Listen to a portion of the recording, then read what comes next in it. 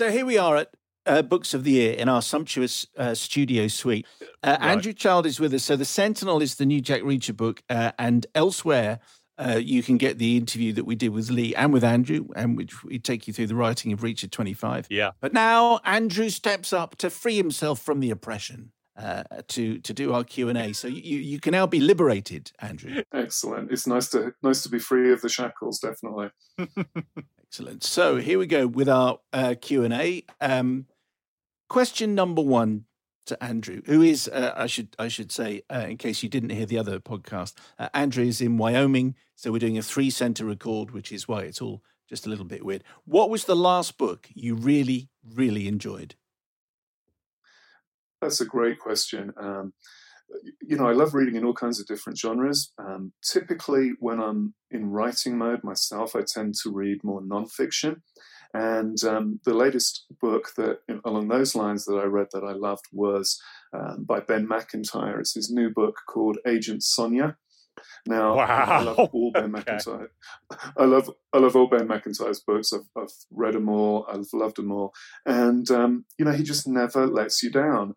He comes up with stuff that if you wrote in a novel, people would never believe it. They'd say you'd gone too far. You'd just push credulity just that little bit too far.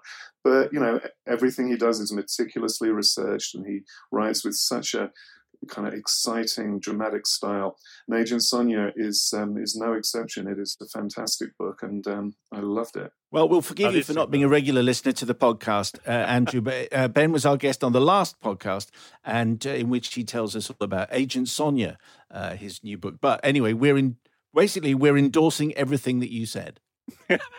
It is also worth saying that Ben McIntyre he's been nominated a number of times by people. There's quite a lot of writers who enjoy reading Ben McIntyre. So, Andrew, do you have a favourite novelist? And obviously you can't say your brother at this point, but a favourite novelist for you? Okay. I assume I'm not allowed to say my wife either. Otherwise, no, you can't. She would definitely.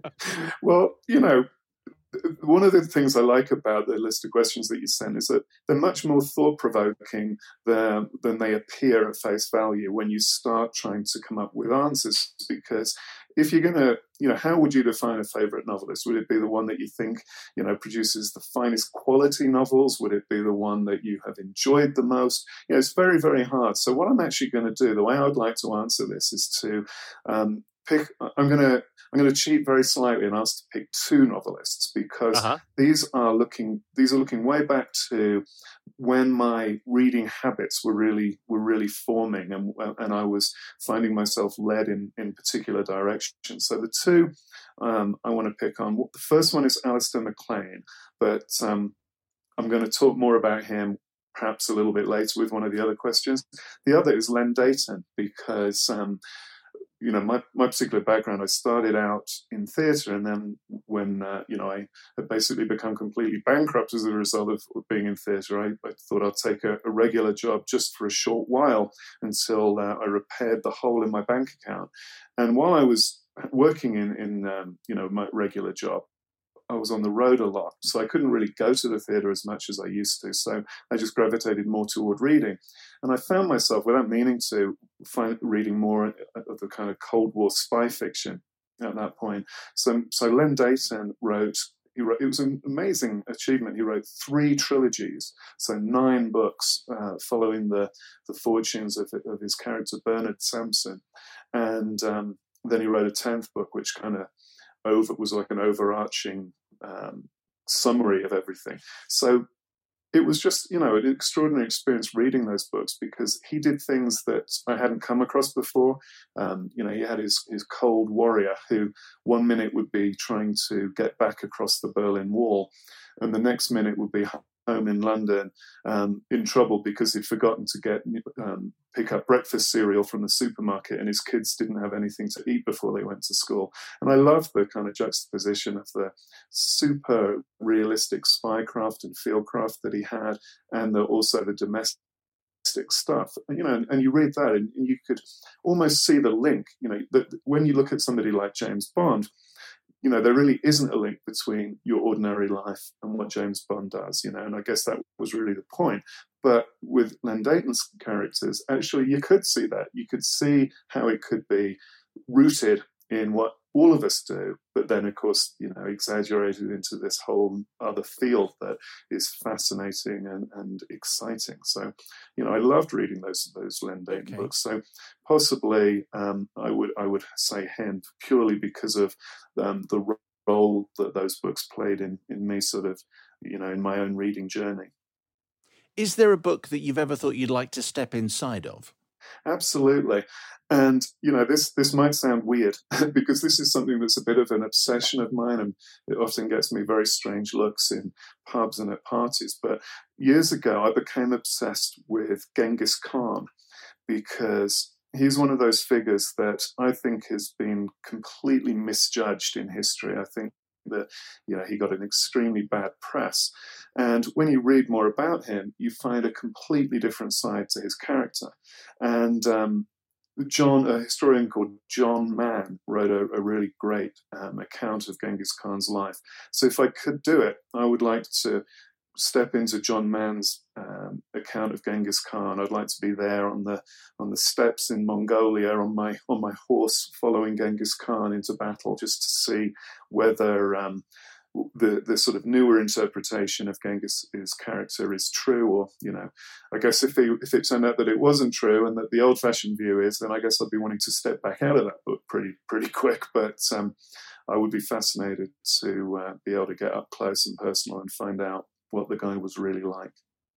Genghis Khan got a bad press is a great quote we can use for this podcast, I think. Can I ask you about books from your childhood? Are there any books that either you read yourself or had read to you that you remember particularly?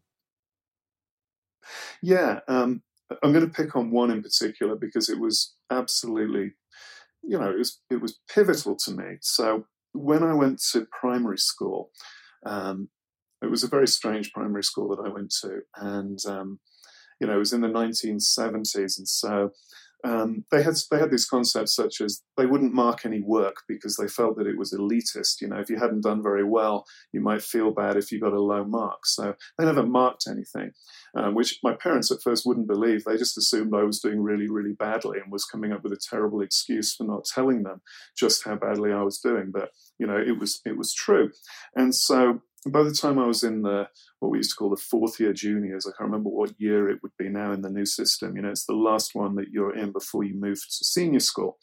And the teacher we had, he seemed as if he didn't particularly enjoy teaching. So rather than do very much teaching, what he would do would be just set us what he would call a topic after another, so basically a project.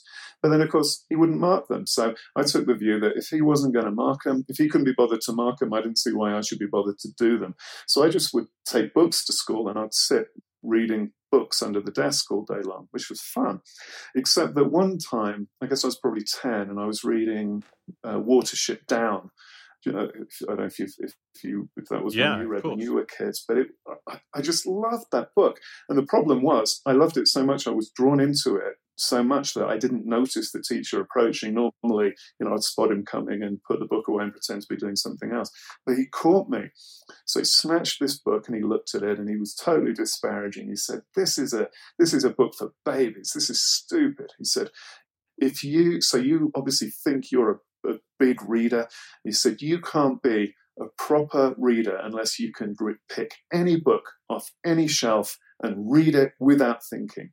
So my first reaction was, well, reading without thinking, that's a little bit of a weird concept. But then I also thought, that sounded like a challenge to me. I thought, okay, then game on. When I get home tonight, I'm going to my dad's bookshelf and I'm going to pick any book and I'm going to read it. So I was all bullish at first, but then as the day went on and I thought about it more, I got more and more worried about it because I thought, well, what if he's right? What if I can't read it? What if I don't get it? So I thought I'm going to follow this through. So I got home and I went to my dad's bookshelf and randomly picked a book, and it was Ice Station Zebra by Alistair MacLean. I mentioned Alistair MacLean earlier as one of my favorite authors. And so, I was 10. So my first reaction was, wait, they have stations on the ice, and they have zebras at them. This sounds fantastic. So I started reading, and of course, it was nothing like that whatsoever. It was an absolute classic Cold War spy novel.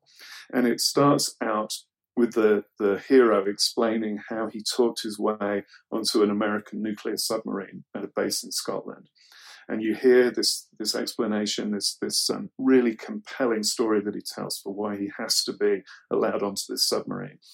And at the end of the chapter, he says something like, "I was really pleased with that story, particularly since I only just made it up."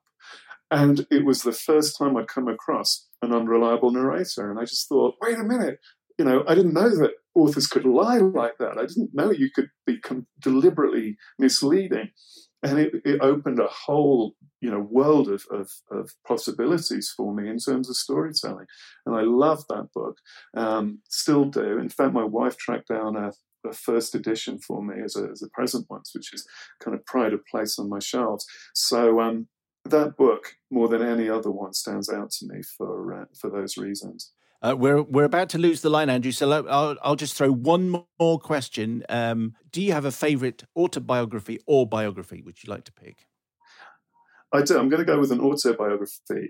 It's a book called Defeat into Victory by Field Marshal Viscount Slim, and it tells the story of his experiences fighting the Japanese in Burma in World War II. I'm a huge World War II fan, and my father very nearly ended up part of that battle. So I feel a sort of a general interest in it and a kind of personal family interest too. And on top of that, it's just a brilliantly written book. It's very honest because, that's obviously a campaign that started out terribly badly. And, to be able to pick yourself up after that kind of defeat, to analyze and to come back better and stronger and to end up triumph, I think is an inspiring story.